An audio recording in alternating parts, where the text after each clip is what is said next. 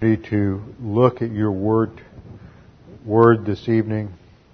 Our Lord prayed to you, sanctify them in truth. Thy word is truth. This is the means that you have ordained through the filling of the Holy Spirit to transform and renew our thinking so that we can have the mind of Christ in us to face life on the basis of that objective reality, that we might make the kinds of decisions that we need to whenever we face situations that call for decisions, whether prosperity or adversity, whatever these tests might be, that we apply doctrine, that we might grow and mature as believers in our spiritual life and advance to spiritual maturity. Father, all of this is to glorify you. So now as we open your word this evening, we pray that you would help us to concentrate on the teaching, to understand the principles that we find here, that we may apply them to our lives. We pray this in Christ's name. Amen. We have come to the last two verses in the opening prologue of the Epistle of James. James chapter 1, verse 17 and 18. By the time we finish the Epistle of James, this chart on the overhead should be fairly well ingrained in your thinking. This is a chart, just another way of looking at what takes place, what God is doing in our lives in the spiritual life. Remember, God's goal for each of us as a believer in the Lord Jesus Christ is not simply to get us into heaven, to have eternal life. But God's goal, part of His plan, and we will study that aspects of His plan later on this hour. But His plan is to take every believer and to conform them to the image of Christ, according to Romans 12:1 and 2. We do that through the renovation of our thinking. The Bible is called the mind of Christ in 1 Corinthians chapter 2. We are to take the mind of Christ, and that is to be our thinking. And that as we renew our mind, renovate our thinking, we are to face life as Christ faced life. That's ultimately occupation with Christ. Now in this diagram we have the cross on the left side, salvation. For by grace you have been saved through faith, and that not of yourselves, is the free gift of God, not of works, lest any man should boast. Salvation is a one-time decision when a person puts their faith alone in Christ alone. That, according to another diagram that we use, is phase 1. Salvation from the penalty of sin. When we get down here to the right-hand side of the diagram, where you have the square representing the judgment seat of Christ and the two arrows going to rewards and inheritance and loss of rewards and temporary shame, that represents phase 3 in the spiritual life. Salvation from the presence of sin or glorification. Phase 3, sanctification. All of this in the middle represents the dynamics of what is going on in the spiritual life. The flow chart in the top cycle represents what goes on continually when we are in fellowship with the Lord. We are all familiar with this diagram where you have the cross,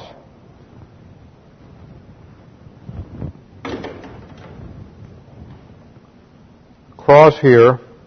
Moment of salvation, you enter into the top circle, which is our eternal relationship with the Lord. Can never be broken. We are in Christ. 2 Corinthians 5:17. That defines our eternal position in Christ. Secondly, we have a sphere that represents our relationship with God in the temporal realm, in time. When we are in this sphere, we are said to be filled with the Holy Spirit. When we sin, Scripture calls that grieving and quenching the Holy Spirit, then we are out of fellowship. We are under the control of the sin nature, and we are said to be carnal. The only way to return to fellowship inside the sphere is the use of 1 John 1:9. If we confess our sins, God is faithful and just to forgive us our sins and to cleanse us from all unrighteousness. When we look at the flow chart, which I'll put back up here, the top cycle represents what takes place when we are under the filling of the Holy Spirit. That's the dynamic there. What the bottom flow chart represents what takes place when we're outside the bottom circle in carnality. So let me put that back up on the overhead. When we are filled with the Spirit, as long as we're filled with the Spirit and applying doctrine, growth takes place. We face various tests of doctrine. We saw that in James 1, chapter 3, knowing that the testing of your faith, and we saw that's in the objective concept of faith, a test of what you believe, that is doctrine. Every time you hit a test, a situation in life, it may be prosperity or adversity, gives us the opportunity to make a choice, exercise our volition to apply the doctrine in our soul or not. Under the filling of the Holy Spirit, it produces divine good. It leads to what the Bible calls life. Jesus said, I came to give life and to give life abundantly. I'm not talking about simply eternal life, but the quality of life that we have as believers. It gives us capacity for life, for love, and for happiness, and it produces in our lives evidence of the grace of God and God's goodness. According to Romans 12, 1 and 2, we demonstrate that the will of God is good and perfect. That leads to steadfast endurance, persistence, coming to Bible class when it's hard, when it's difficult, when we've got other things to do, when we've worked hard all day and we're tired and worn out and we can't concentrate, and you just keep coming because you know that's what you need to do, and you build that habit pattern into your life and you make that the priority for yourself and for your family. That's the most important thing. You parents, that's one of the most important things you can do as a parent. There are so many distractions that you as a parent face with your children. There's all kinds of extracurricular activities to put your kids into. There are all sorts of time demands for them. And yet, as you're training them from the time they're a young child, you need to communicate to them the most important thing in their life is not getting skills in athletics, not developing musical skills, not that those things are wrong, not going to whatever the other extracurricular activities may be, whether it's soccer or football or music or dancing, whatever it may be, those are fine and those are good and there's nothing wrong with them. But all through life we're faced with all kinds of good and wonderful things to do that are distractions from the main thing, which is learning doctrine and growing in the spiritual life. And the most important thing you can do as a parent is to make sure you're here with your kids every Wednesday night at Bible class, because then you're teaching them where their priorities are. And I've seen many parents, many families over the years never suffer. The kids never suffer. They always manage to find the time to get all the other things in, but they're always there at Bible class every night, no matter what. And the kids learn from that. Persistence, steadfast endurance. That means that when you're in the midst of that trial, it's never easy. There are some tests that we go through. Sometimes we go through adversities, and sometimes it seems like adversity piles upon adversity. And yet you just have to persist. You have to keep practicing doctrine. Those of you who have been in the military, reflect back on your basic training, or when you were getting your, I know they call it MOS in the Army. I don't know what they call it in the Navy. But when you're getting your training and you're out there, those of you who are in the Navy out there in subs or whatever, you constantly go through drills. You learn the procedures and you go through drill after drill after drill after drill, so that when the pressure comes, you don't really have to think. You just go through the motions. They've built into you. The same thing in any discipline, whether it's music and you're learning your music for a recital, whether it's dance, whether it's athletic competitions, you practice over and over again, and it becomes boring. And there's so many. I remember when I was a kid, every morning I had to leave for school, I think at 8 o'clock, and from 7 to 7:30 I had to practice my piano every morning for 10 years. And you have to practice those songs that you're going to play in the recitals over and over and over again. It must have driven my parents nuts, hearing those same songs again and again and again. so that when you're up there and you get nervous, it's all there in your muscle memory and it just comes out. Same thing in athletics, whether it's golf, or whether it's tennis, whether it's football or basketball. You just get out there and you practice and you practice and you practice, because that's how it's perfected. That's how you develop those skills. So when we hit tests, what do? We say, what do I practice here? I practice the faith rest drill. What are the passages of Scripture? What are the promises I apply here? Phase 1 of the faith rest drill is mixing the promises of God with faith. Okay, what are the promises I use in this particular situation? You begin to combine promises with faith, develop doctrinal rationales, and come to doctrinal conclusions. But you say, what's the drill? What do I do here? How do I apply grace orientation to this situation? How do I respond in grace instead of reacting in anger or bitterness or revenge motivation, something like that, mental attitude sins, or with sins of the tongue? You think constantly, thinking. How do I apply what I'm learning to this situation? That's persistence. And as you keep doing it, it becomes easier, it becomes ingrained, and you develop this, it becomes more and more second nature to you to respond certain ways to those situations. And over time, and I don't mean a week or 2 weeks, I'm talking 4, 5, 10 years, 15 years, character begins to be transformed. This is that transforming process.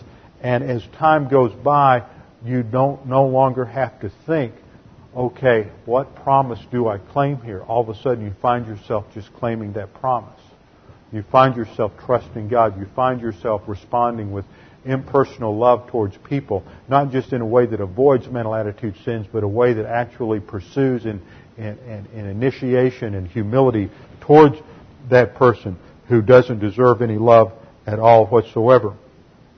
That's steadfast endurance, and that leads to maturity in the adult spiritual life. And this is a cycle, a spiral that goes on. If you take the negative route, as long as you're down here, there's always recovery to move north here through 1 John 1:9.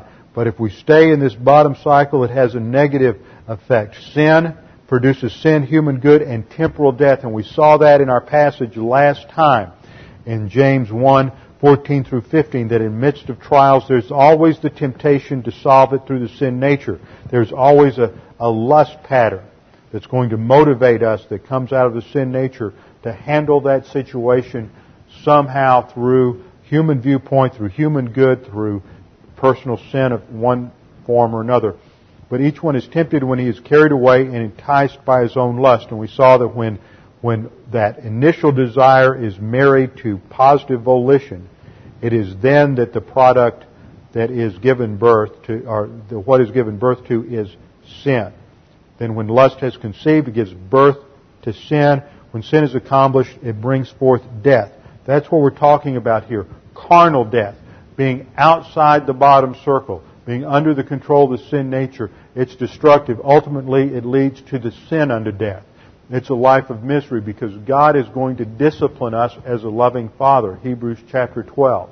He is going to scourge us alive with a whip, because He has to get our attention. And sometimes we are like those donkeys that need a 2x4 between the ears 2 or 3 times to get our attention. And it's very, very painful.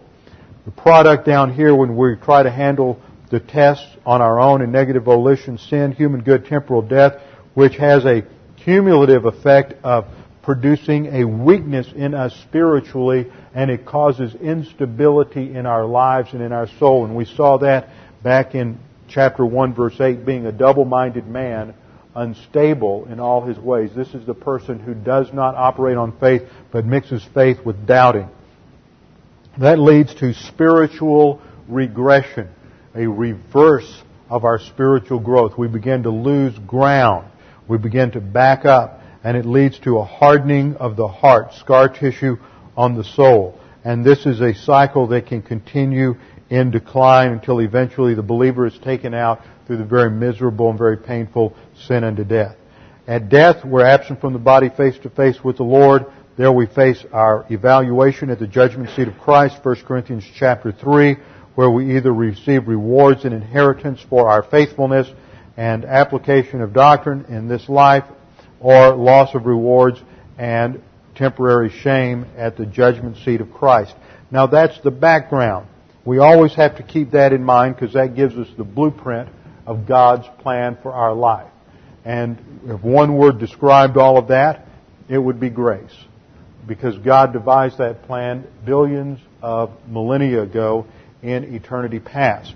That is the framework that we have to have firmly in our thinking when we come to James. Now, when we come to James, these last two verses in James 1, the prologue, verses 17 and 18, I want to stop, as I'm doing here, and just kind of pull this together, because this is the culmination of this whole argument that James has been presenting throughout this first chapter.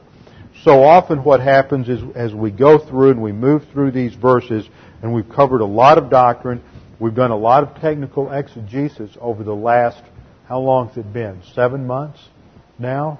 And we're down to verse 17 and 18. We are mining solid chunks of gold ore from this passage. And we're learning a lot of important facts. But sometimes when we're looking, as we look at the doctrines that we're learning, we have to step back and understand the flow. Sometimes we can get so focused on looking at examining each individual leaf that we forget what the forest looks like. So in the entire epistle of James, James begins with an introduction where he is going to focus on certain themes that he will repeat again and again inside the main part of this epistle. The main part of the epistle doesn't begin until verse 19. From verse 2 down through verse 18, we have his prologue where James urges us to respond to trials through application of doctrine and not to react by blaming God. See, that's one of the problems that so many people have, is they want to react to tests and trials. How can a just and loving God make me go through this? Why would He let this happen in my life? And we learn from looking at these verses that the purpose of testing, the purpose of adversity, the purpose of suffering is to give us opportunities to apply doctrine and grow, because frankly there's no other way. You cannot get from spiritual infancy to spiritual maturity without learning to apply doctrine. And what happens as a result of this process as we grow to maturity is whatever level of maturity we have in our soul, whatever doctrine we have in our soul, at the point that we are absent from the body and face to face with the Lord, is what we take with us into heaven. We've all heard that the guy who dies with the most toys wins, but he can't take it with him. The person who dies with the most doctrine in their soul, that's the person that wins. The person who has matured in their spiritual life, because that's the only thing that we take with us into heaven. So the thrust of this entire prologue is to respond to trials through application of doctrine and not by reacting in blame to God. In verses 2 through 11, we see the first part of this, that the correct response to tests of faith, is to persistently apply doctrine stored in the soul. We do this by relying on the faith rest drill. Verse 6, but let him ask by means of faith without any doubting. We do it through doctrinal orientation. Verse 5, but if any of you lacks wisdom, let him ask of God. We do this through grace orientation. Let the brother of humble circumstances glory in his high position. We saw that meant to exalt in all the assets that you have in the Lord Jesus Christ. And let the rich man, that is the person who has many of the details of life, glory in true or genuine humility, because just as the flower of the grass, the details of life will ultimately disappear. The issue is what is in the soul.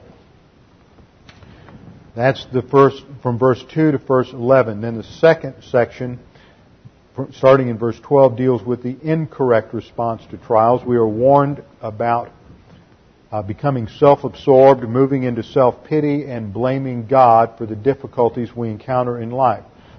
The believer must recognize that the sin nature, responding to trials on the basis of the sin nature, is the source of death and is self-destructive in the spiritual life. You see, at the point of testing, we have a fortress. Now, I understand that you can't read prosperity and adversity very well, and I was almost late tonight because I kept messing with my computer trying to straighten that out, and I got that straightened out, but then other things went wrong. Computers are supposed to be great time savers. Well, maybe they are, maybe they're not, but sometimes I'm almost late on Sunday because I'm trying to get it to print or I'm trying to get something to work. But that says prosperity and adversity. Those are the attacks on the soul.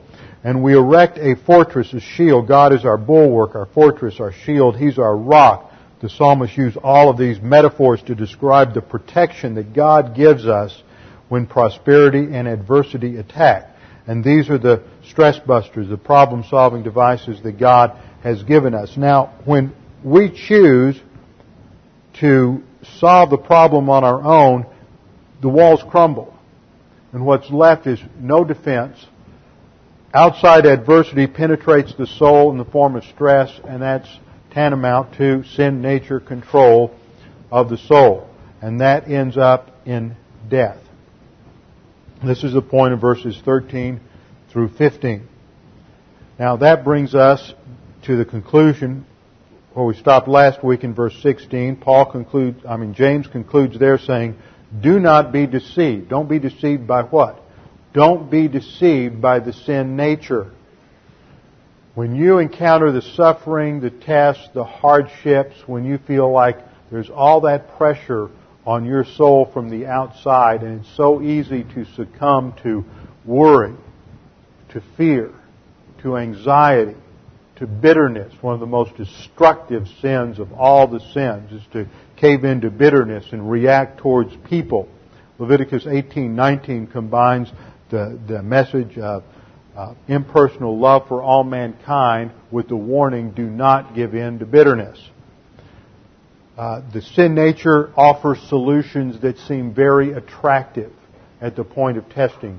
That they will provide immediate gratification and immediate release, perhaps, from some of the pressure that we're facing. And yet this is a deception, and the end of it is death. There's one of my favorite Proverbs. It's stated twice in Proverbs. There's only a few verses that are repeated in Proverbs. And I think that whenever the Holy Spirit takes the time to say the same thing twice, we ought to wake up and pay attention to it. He doesn't do it very often. There's a verse that says, there's a way that seems right to man, but the end thereof is death. Strong verse. Human viewpoint, trying to solve your problems on your own, apart from the doctrinal principles and under the filling of the Holy Spirit, leads to carnal death. In contrast to the death that the sin nature provides, in verse 17 we have what God provides. In the English, let me read these two verses together. Every good thing bestowed and every perfect gift is from above, coming down from the Father of lights, with whom there is no variation or shifting shadow. In the exercise of His will, He brought us forth by the word of truth, so that we might be, as it were, the first fruits among His creatures. Now let's take a minute and look at the exegesis of this verse. And I think that where we have to start to understand this is focus on what comes down from above. We have two things here in the Greek. The English, you have good thing, which doesn't mean a whole lot. Rather nebulous concept. What is a good thing?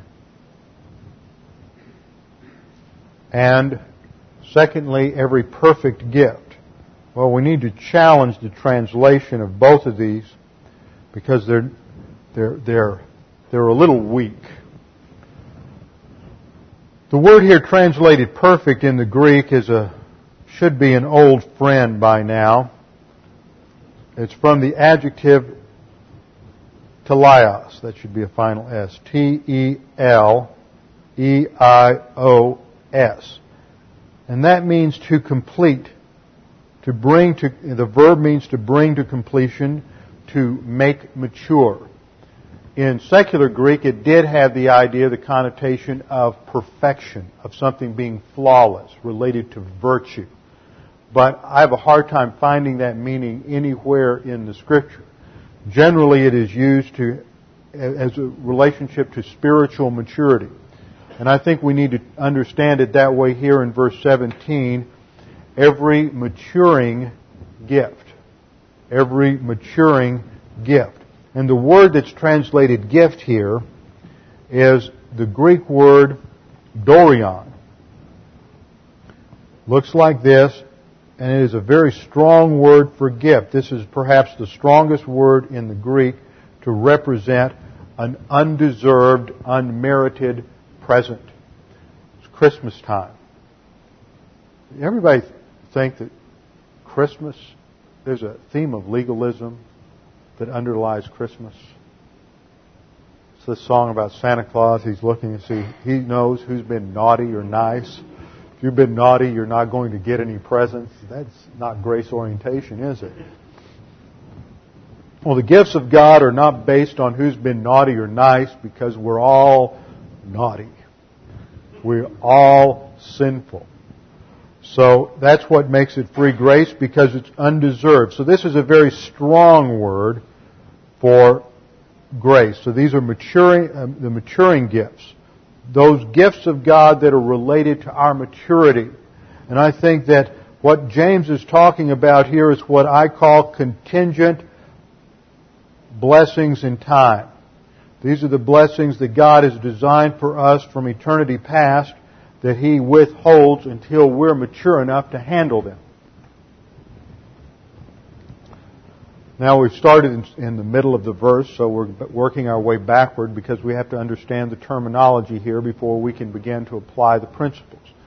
So the second category relates to maturing gifts, or contingent blessings in time related to maturity and spiritual growth. And the first is every good thing.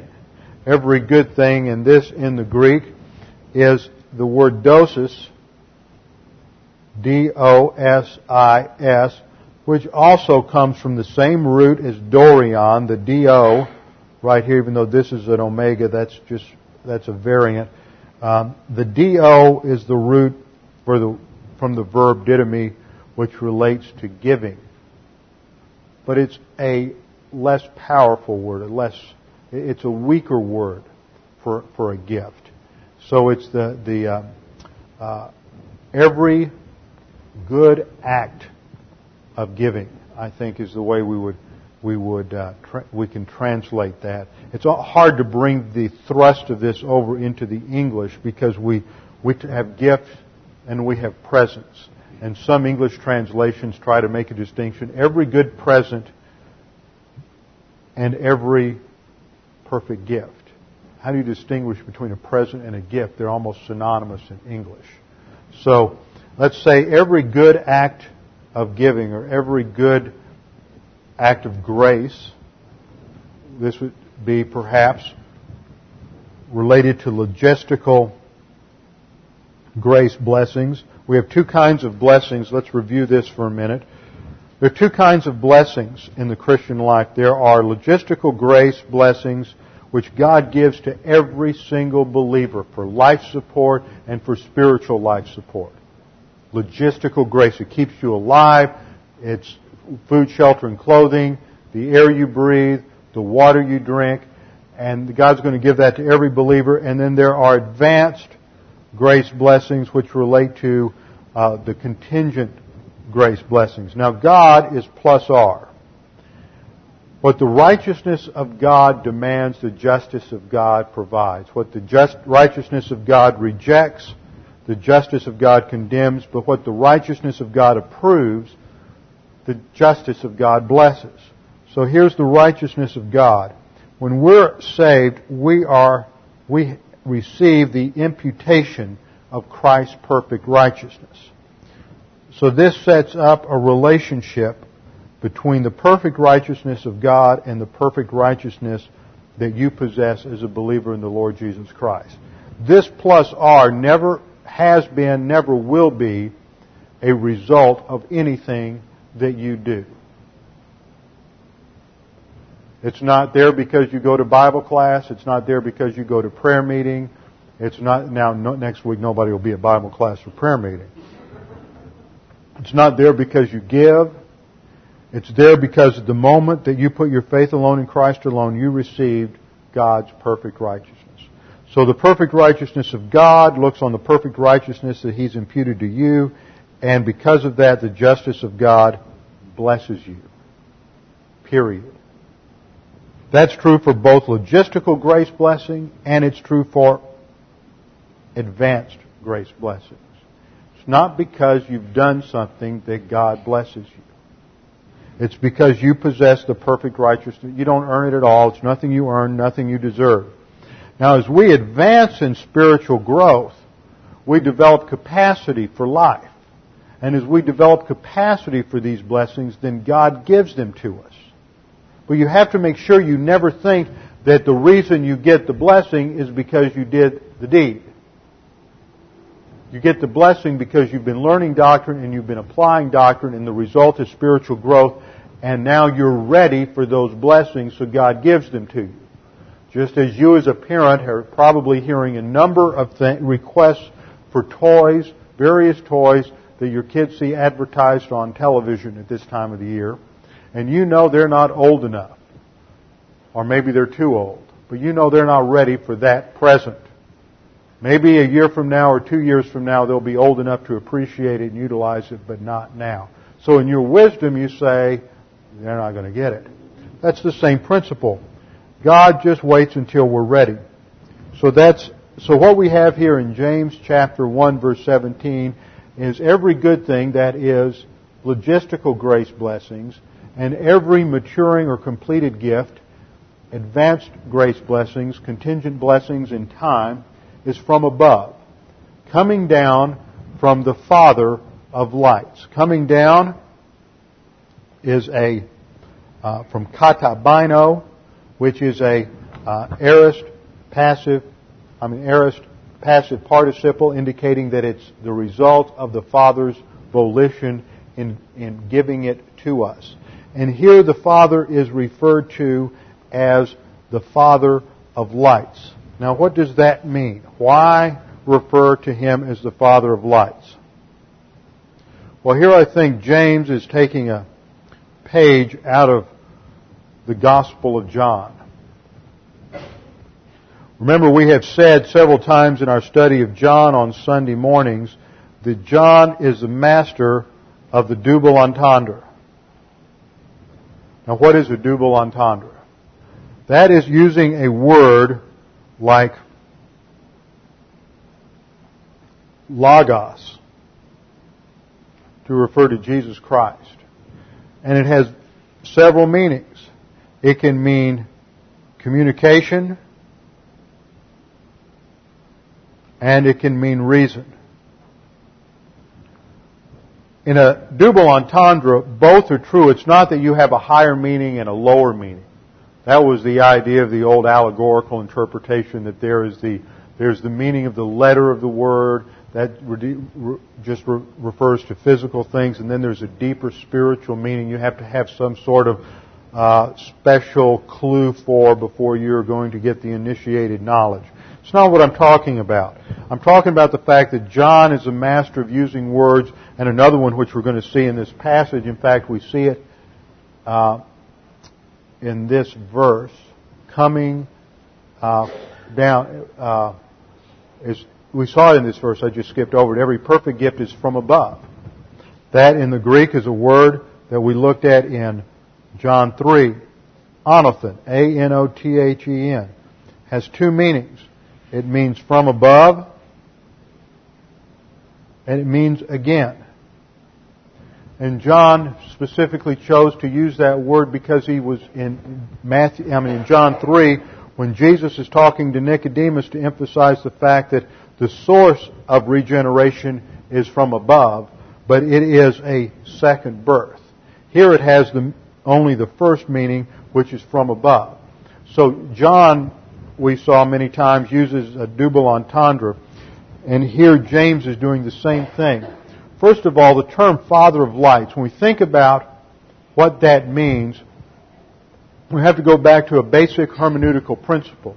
That is the first time a word, first really 2 or 3 times that any word, any concept is taught in the Scriptures, provide the basic definition for that doctrine. What's the first time that lights is mentioned in Scripture? It refers to Genesis chapter 1. It refers to the greater light of the sun and the lesser light of the moon and then the lights of the stars. So it refers to heavenly objects here, which means that right away the term Father of lights drives us to the doctrine of creation, that God is the creator. So one meaning that James is driving us to here is if God created all of the heavenly bodies and stretched out the universe and has so much power that He can create everything in the universe, don't you think God has enough power to handle the problems in your life? That's what that's driving us to. He's the Father of lights. If He's the creator of the heavens and the earth and all that is in them, then He can certainly handle the problems that we face in life. But there's also another level of meaning here. And that is one that we've talked about also in our study on Sunday morning in John, and that is that light refers to the whole concept of illumination of truth and revelation. Psalm 119, 130 says, "The entrance of Thy word gives light." God is the source of all revelation. He is the one who gives light. He is the one who gives His word to us. And that is the source of illumination on how to handle our problems. And I'm working on a diagram. I've got a computer program that's supposed to do this and make that happen. I haven't figured that out yet. So until then, it takes a long time the learning curve on these computer programs is pretty intense. So I've got too many other things to do in terms of exegesis to spend all my time reading instruction manuals on computer programs. So we're going to work on this in the rough here. The pastor-teacher communicates doctrine. We've got a spiral going here because the core of this is to hit us in the very heart of our thinking. The Bible uses that word cardia, heart, not to refer to emotions or gut reactions or emotional responses. You know, I'm so tired of hearing Christians talk in terms of this subjective, meaningless heart theology. Have you ever been around folks? I mean, they mean well. They just don't think very deeply. And they say, doesn't that just make your heart feel good? And I always bite my tongue and say, well, just exactly what do you mean by heart? Well, they say, well, I just knew that was wrong because it just didn't feel right in my heart. Well, what do you mean by that? Is it some kind of gut reaction? Did you palpitate a little bit? Talking about your physical heart?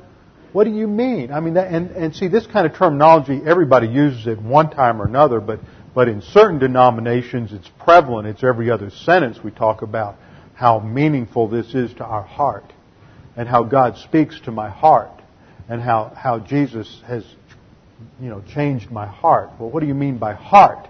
And we have to go back to the Scriptures and let the Bible tell us what heart means. And heart doesn't mean some sort of liver quiver, some sort of emotional response that deep in my gut, it just feels right, so I know it's right. That has nothing to do with divine guidance or biblical truth. That has to do with, that's this soft mysticism that has just permeated Christianity throughout the centuries. Heart has to do with, I think the core of the metaphor, that's the word, the metaphor here talks about the core of something. We talk about the heart of a matter. We go right to the very core of the issue. We use the word heart, we say, we go to the store and you can buy a little jar of hearts of palms. Well, that's not something that, an organ that beats and pumps anything through a palm tree. That's the core, the very center. It's a very tasty, tender part of the palm. We talk about We use heart over and over again to talk about the heart of a city. Well, what are we talking about? The centermost part of a city, the core. So the heart in Scripture, which is the Greek word kardia, in the Hebrew it is lev, L-E-V, K-A-R-D-I-A for the Greek kardia. This is the heart of, and it's used of thinking. Thinking. Over and over again. And another rule of hermeneutics is you always interpret the vague by the clear. So you go to a lot of passages and it may sound like emotion, but it could also be your thinking. Which is it? Well, you always let clear passages tell you what unclear passages mean. So kardia refers to the very core of our thinking. That's surrounded by another layer of thinking, which the Bible calls our mind or nous, N-O-U-S. See, the issue in renovating our thinking is to renovate what's at the very core of our soul. Those thoughts we hold to at the very core of our thinking. How's the sound doing? Okay, because I know we didn't run out on Sunday and I thought we might change it, so I'll just stop. Change the battery. Our thinking. The core is to change the issue here is in learning the Word is to change the core thinking that dominates all of our reactions, all of our thought processes, those instant reactions we have when somebody does something to us and we respond in anger or bitterness or revenge or whatever it is. Those are the instant reactions of the sin nature. As we renovate our thinking and Bible doctrine begins to dominate our soul, eventually those reactions are going to change. That takes time. So the pastor-teacher teaches, and then the Holy Spirit takes that, and the Bible uses the word pneumatikos to describe it, and makes it spiritual phenomenon. Pneumatikos. P-N-E-U-M-A-T-I-K-O-S. Now, I think at every step we have to exercise volition. The Holy Spirit makes it pneumatikos, that means it's spiritual phenomena, and He makes it understandable, but He doesn't make it understood. You follow me? He makes it understandable. That means there is a potentiality here. There's a potential that now you can understand it. This is grace. It doesn't matter what your background is. It doesn't matter what your education is. It doesn't matter what your IQ is. That's grace. The Holy Spirit makes it clear so that you can understand it. But you also have to exercise a little volition here, and you have to think about it. That's why you have all of these passages in the Scriptures that talk about meditate. Think about these things. You have to think about it. Then you understand it. You understand it. It's when it enters into, well, this isn't going to be very clear. This is where it enters into your nous, your mind. At that point, it enters into your nous as gnosis. Just transliterate it. Gnosis or academic knowledge. Before it can be gnosis or academic knowledge, you have to understand it. This is one of the biggest problems I've seen in churches. They come and they fill their notebooks and they can talk the talk and they can regurgitate the verbiage because they've heard it over and over and over again. But then you start seeing how they apply it, or you start getting them in an independent conversation, and they've never understood it. They've just learned a lot of verbiage. It hasn't become gnosis yet because, frankly, they never thought about it enough to make it their own and to understand it. Then you have to exercise the volition again. Now that you understand it, you have to make the next decision, and that is, do I believe it? Do I believe that that is true or not? Do I accept it or reject it? At that point, if you are positive and you believe it, simple trust, then the Holy Spirit transfers that from the nous into the core of your thinking, the kardia, where it becomes your core, begins to form your core belief system. And this is a process. It takes time. It's line upon line. here a little, there a little, precept upon precept. That's the process of illumination. And this is what God is doing in our lives. And it begins with the Word of God. Psalm 27:1 says, "The Lord is my light and my salvation. Whom shall I fear?" Problem-solving device. Handling fear. What's the focus? The focus is on the Lord. The Lord is my light and my salvation. Whom shall I fear? The Lord is the defense of my life. Whom shall I dread?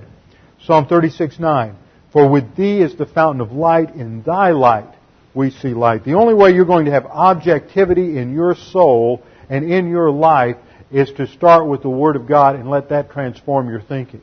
We live in an era when people are so subjective, it's incredible. And they don't even know it. I've seen people sit there and talk about how subjective everybody is, and the person who's saying it's one of the most subjective people I've ever heard.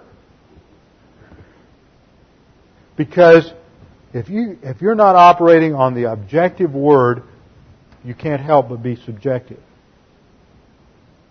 Psalm 43:3. "O send out thy light and thy truth." Notice the connection between light and truth. "Let them lead me. Let them bring me to thy holy hill." That is, to worship God. It's a metaphor for bringing us into the presence of God, fellowship, rapport with God, and to thy dwelling places. Notice the connection between light, which is a metaphor for revelation of God's Word, and truth. Send out thy light and thy truth. That's what leads us. So let's summarize this. What the Bible says about light. First of all, Scripture tells us that God is light. And that is a metaphor in 1 John chapter 1 for His pure character. Point number 2. But God also is said to emanate light.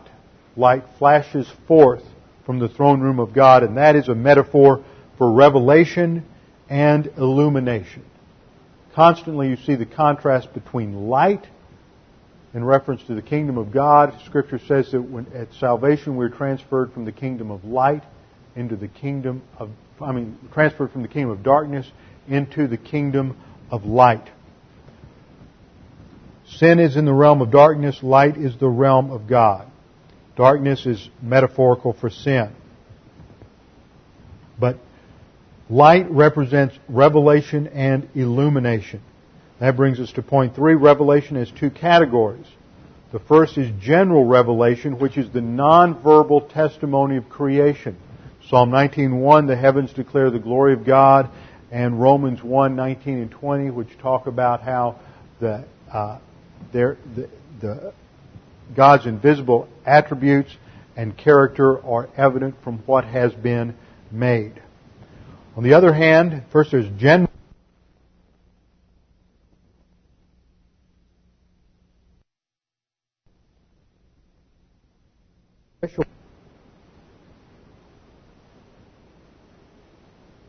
world took the gospel with them, and so a person here and a person there, a person somewhere else heard the gospel and were saved. So people are operating on pure ignorance when they say, well, nobody ever heard. Well, just because we don't have the historical documentation is an argument from silence. Fourth, we've learned from our study in John 3:19 through 21 that light either attracts or repels, depending on positive or negative volition of the believer. If you're positive, you will be attracted to the light. There will be a desire to bring your life to the light so that you can have more light to examine your life by. If you are negative, then when light shines on your life, you will be repelled by it and you will want to spend your time elsewhere than in Bible class. Point number 5. As the Father of lights, God is so powerful. As the Father of lights, literally, God is so powerful that He created all things, so He is powerful enough to solve even our greatest problems. And point number 6, as the source of revelation, God has provided us with all the doctrine we need to face any adversity. 2 Peter 1:3. There is no problem that you will ever encounter in life that God has not given you the solution to in the Word of God. So every good thing, every gift of giving bestowed, every gift of giving, and every completing gift, logistical grace and advanced grace blessing, contingent blessings in time, is from above, has its source in God, coming down from the Father of lights, with whom there is no variation or shifting shadow. This focuses on the character of God, the attribute of God specifically known as immutability. Here's divine essence. God is sovereign, He's righteous, He's just, He is perfect love, eternal life, omniscience, omnipotent, omnipresent, immutable, and veracity. This divine essence is shared by God the Father, God the Son, and God the Holy Spirit. The attribute this focuses on is immutability, with whom there is no variation. There is literally no variableness in God. God never changes. He is always the same, yesterday, today, and forever. It relates to God's faithfulness, so that when we encounter trials and testing and we apply God's promises, we know that He is always going to be faithful. He is always dependable. No one else in your life will ever be dependable like God is dependable. People, no matter who they are, no matter how important they are to you, will always at some point in time disappoint you or fail you to one degree or another.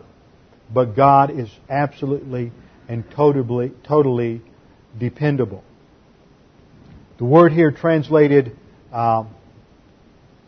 variation is the Greek word paralage, which means to change, to vary, or to shift.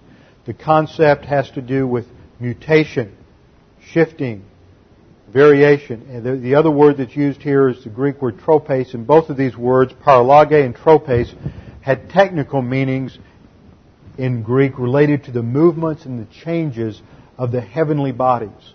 The sun and the moon, the stars, eclipses. So in verse 17 we mentioned the Father who created the lights, the greater light, the lesser light.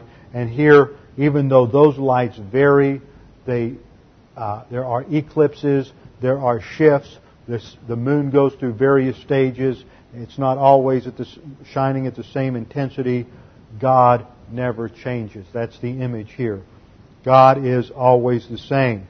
For example, in confession, 1 John 1:9, God is faithful and just to forgive us our sins. That means every single time, even the 10,576th time that you have to confess fear or worry this morning, God still forgives you. And you can still move on. He is always faithful. He never says, I'm tired of this. I've done this 10,576 times this morning already. If there's a 10,577th time, forget it. See, He's always the same. He's always faithful. He will always do the same thing every time. God's faithful in forgiveness, 1 John 1:9. He's faithful in testing, 1 Corinthians 10:13, and will never allow us to be tested beyond our ability. He is faithful in provision for us.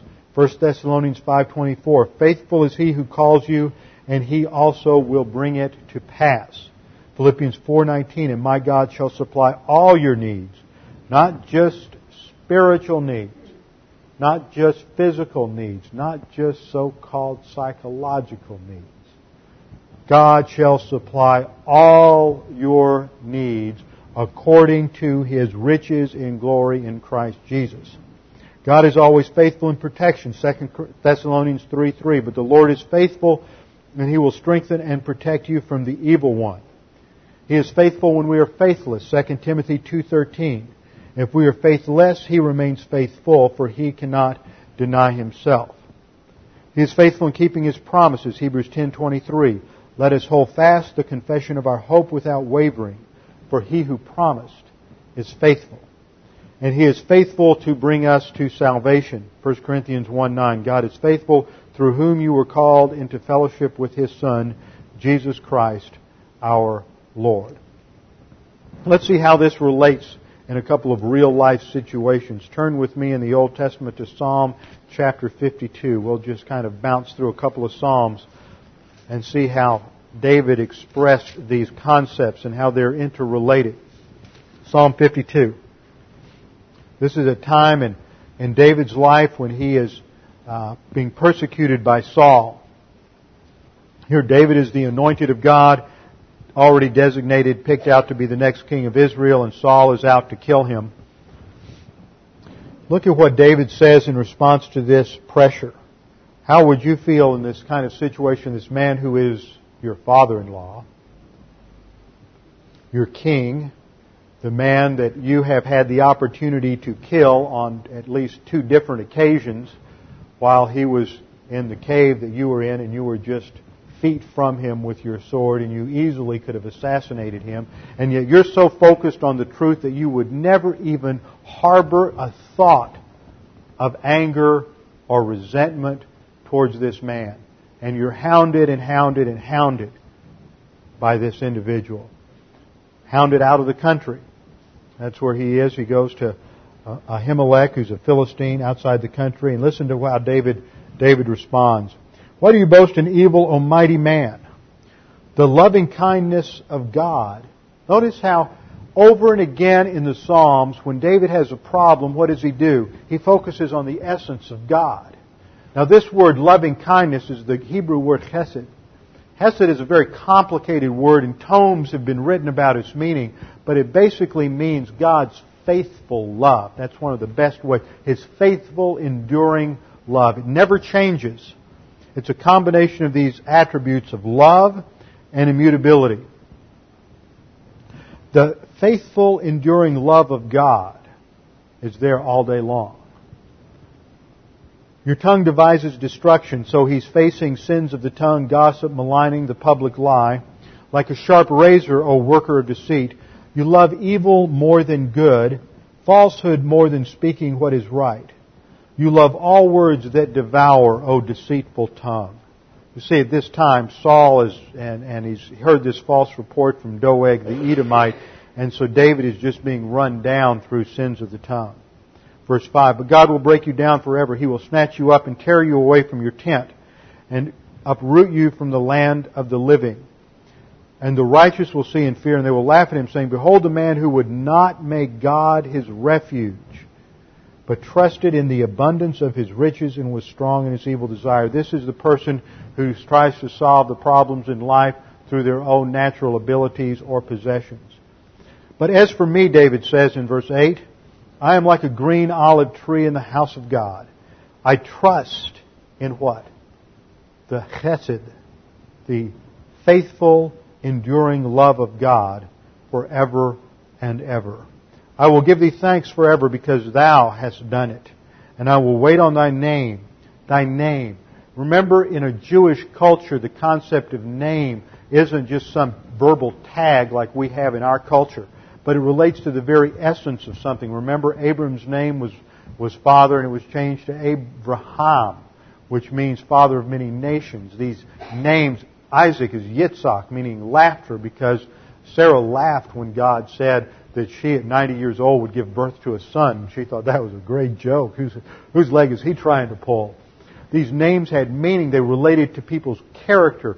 Jacob was heel grabber, deceiver, because that was his nature.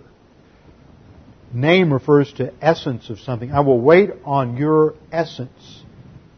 He understood the doctrine of divine attributes. For it is good in the presence of thy godly ones. Now just turn over the page to Psalm 54. David is in another situation, still persecuted by Saul, still running and hiding for his life. And he cries out, save me, O God, by what? By thy name, by thy essence. And vindicate me by thy power. Hear my prayer, O God, give ear to the words of my mouth, for strangers have risen against me, and violent men have sought my life. They have not set God before them. Behold, God is my helper. That's the soul fortress. God is the what? The sustainer of my soul. No matter how bad it gets, no matter how oppressive the situation, it is the Lord who sustains us. And it is the Supreme Court of Heaven that deals out retribution, not us. Vengeance is mine, saith the Lord, I will repay. Verse 5, He will recompense the evil to my foes, destroy them. David prays to God, destroy them in thy faithfulness. So we see this connection throughout the Psalms between the love of God, the character of God, and the faithfulness of God. We can depend on Him. He is the Father of lights, with whom there is no variation or shifting shadow. Well, we didn't finish to verse 18. We'll conclude with verse 18 next Wednesday night, and we will get into the doctrine of divine decrees. So don't use that as an excuse for not being here, because that will be important to get into some very, a little heavy doctrine, but something we all need to learn, because at some point everybody has questions related to the will of God and human history. Another word, just a closing announcement, as some of you know, I'll be on vacation over Christmas. I'm a little torn because I'm not going to be here, and you'll probably have a white Christmas, and I'm going to never had a white Christmas, so I'll miss out on that. But we will be with our families in Houston during that time, and there will be some good men teaching on Sunday morning, those 2 Sundays, and then on those 2 Wednesday nights. I want to prepare you for this. You need to be here. It will be interesting. And I'm not just blowing smoke. I've got a couple of videos that we're going to see. They're called Pharaohs and Kings. Now, it's not what I would call direct Bible study, but it has to do with backgrounds and information and ancient history and Egyptian history and biblical chronology and a lot of fascinating, interesting data from a man who's not necessarily a believer trying to prove the Bible, but he thinks, as I think, and as I think the first person to really teach me this was Charlie Clough, that conventional Egyptian chronology is deeply flawed. So whenever you hear people try to identify the Pharaoh of Exodus, there's some real problems with that usually. It's not Yul Brynner. It's not even Ramses, the character that he played in Ten Commandments. That's what's called a late date for the Exodus. And that's built on liberal understanding of a lot of things. And this video gets into that. It's really fascinating. And this man, David Rolls, has written a book called Pharaohs and Kings and did a video for Discovery Channel, a couple of hours. And you'll learn a lot. And I don't necessarily agree with everything he says, but I think that he's doing a strong work to reconstruct Egyptian chronology. And he takes the numbers in the Bible literally and accurately and trusts the numbers in the Bible. And he says that the reason we can't find in Egyptian history any mention of these events is because we've got a bad chronology and we're looking in the wrong place. But if you reconstruct Egyptian history and look in the right place, I wonder what we'll find. So you need to be here. So that's going to be not next week, but after that. I will be here next Wednesday night. So you need to be here with our heads bowed and our eyes closed. Father, we thank you for your grace, for your character, your love, your faithfulness, that your omnipotence is beyond our wildest imaginations. You created the heavens and the earth and all that is in them, from the tiniest microcosm, the simplest DNA chain, which is more complex than we can understand. You have worked all of these things together, and so your power is infinitely greater than our deepest problems. So, Father, we can come to you, trusting you, relying upon you to solve our problems, because you are the God who loves us. You have redeemed us. You have bought us with the death of your precious Son on the cross. And we have now been adopted into your family as members of your royal family. And you will not withhold any good thing from us. But you only ask that we trust you exclusively and rely upon all of the skills, the spiritual skills that you have given us in your word, which we call stress busters, problem-solving devices, that we might handle the outside pressures of adversity and keep that pressure from entering into our soul, converting it to sin nature, control of the soul, and stress. Father, help us to remember these things, the doctrines we've learned tonight, the verses we've quoted, these promises. Drive them deep into the core of our soul, that they would dominate our thinking and our actions. We pray this in Christ's name. Amen.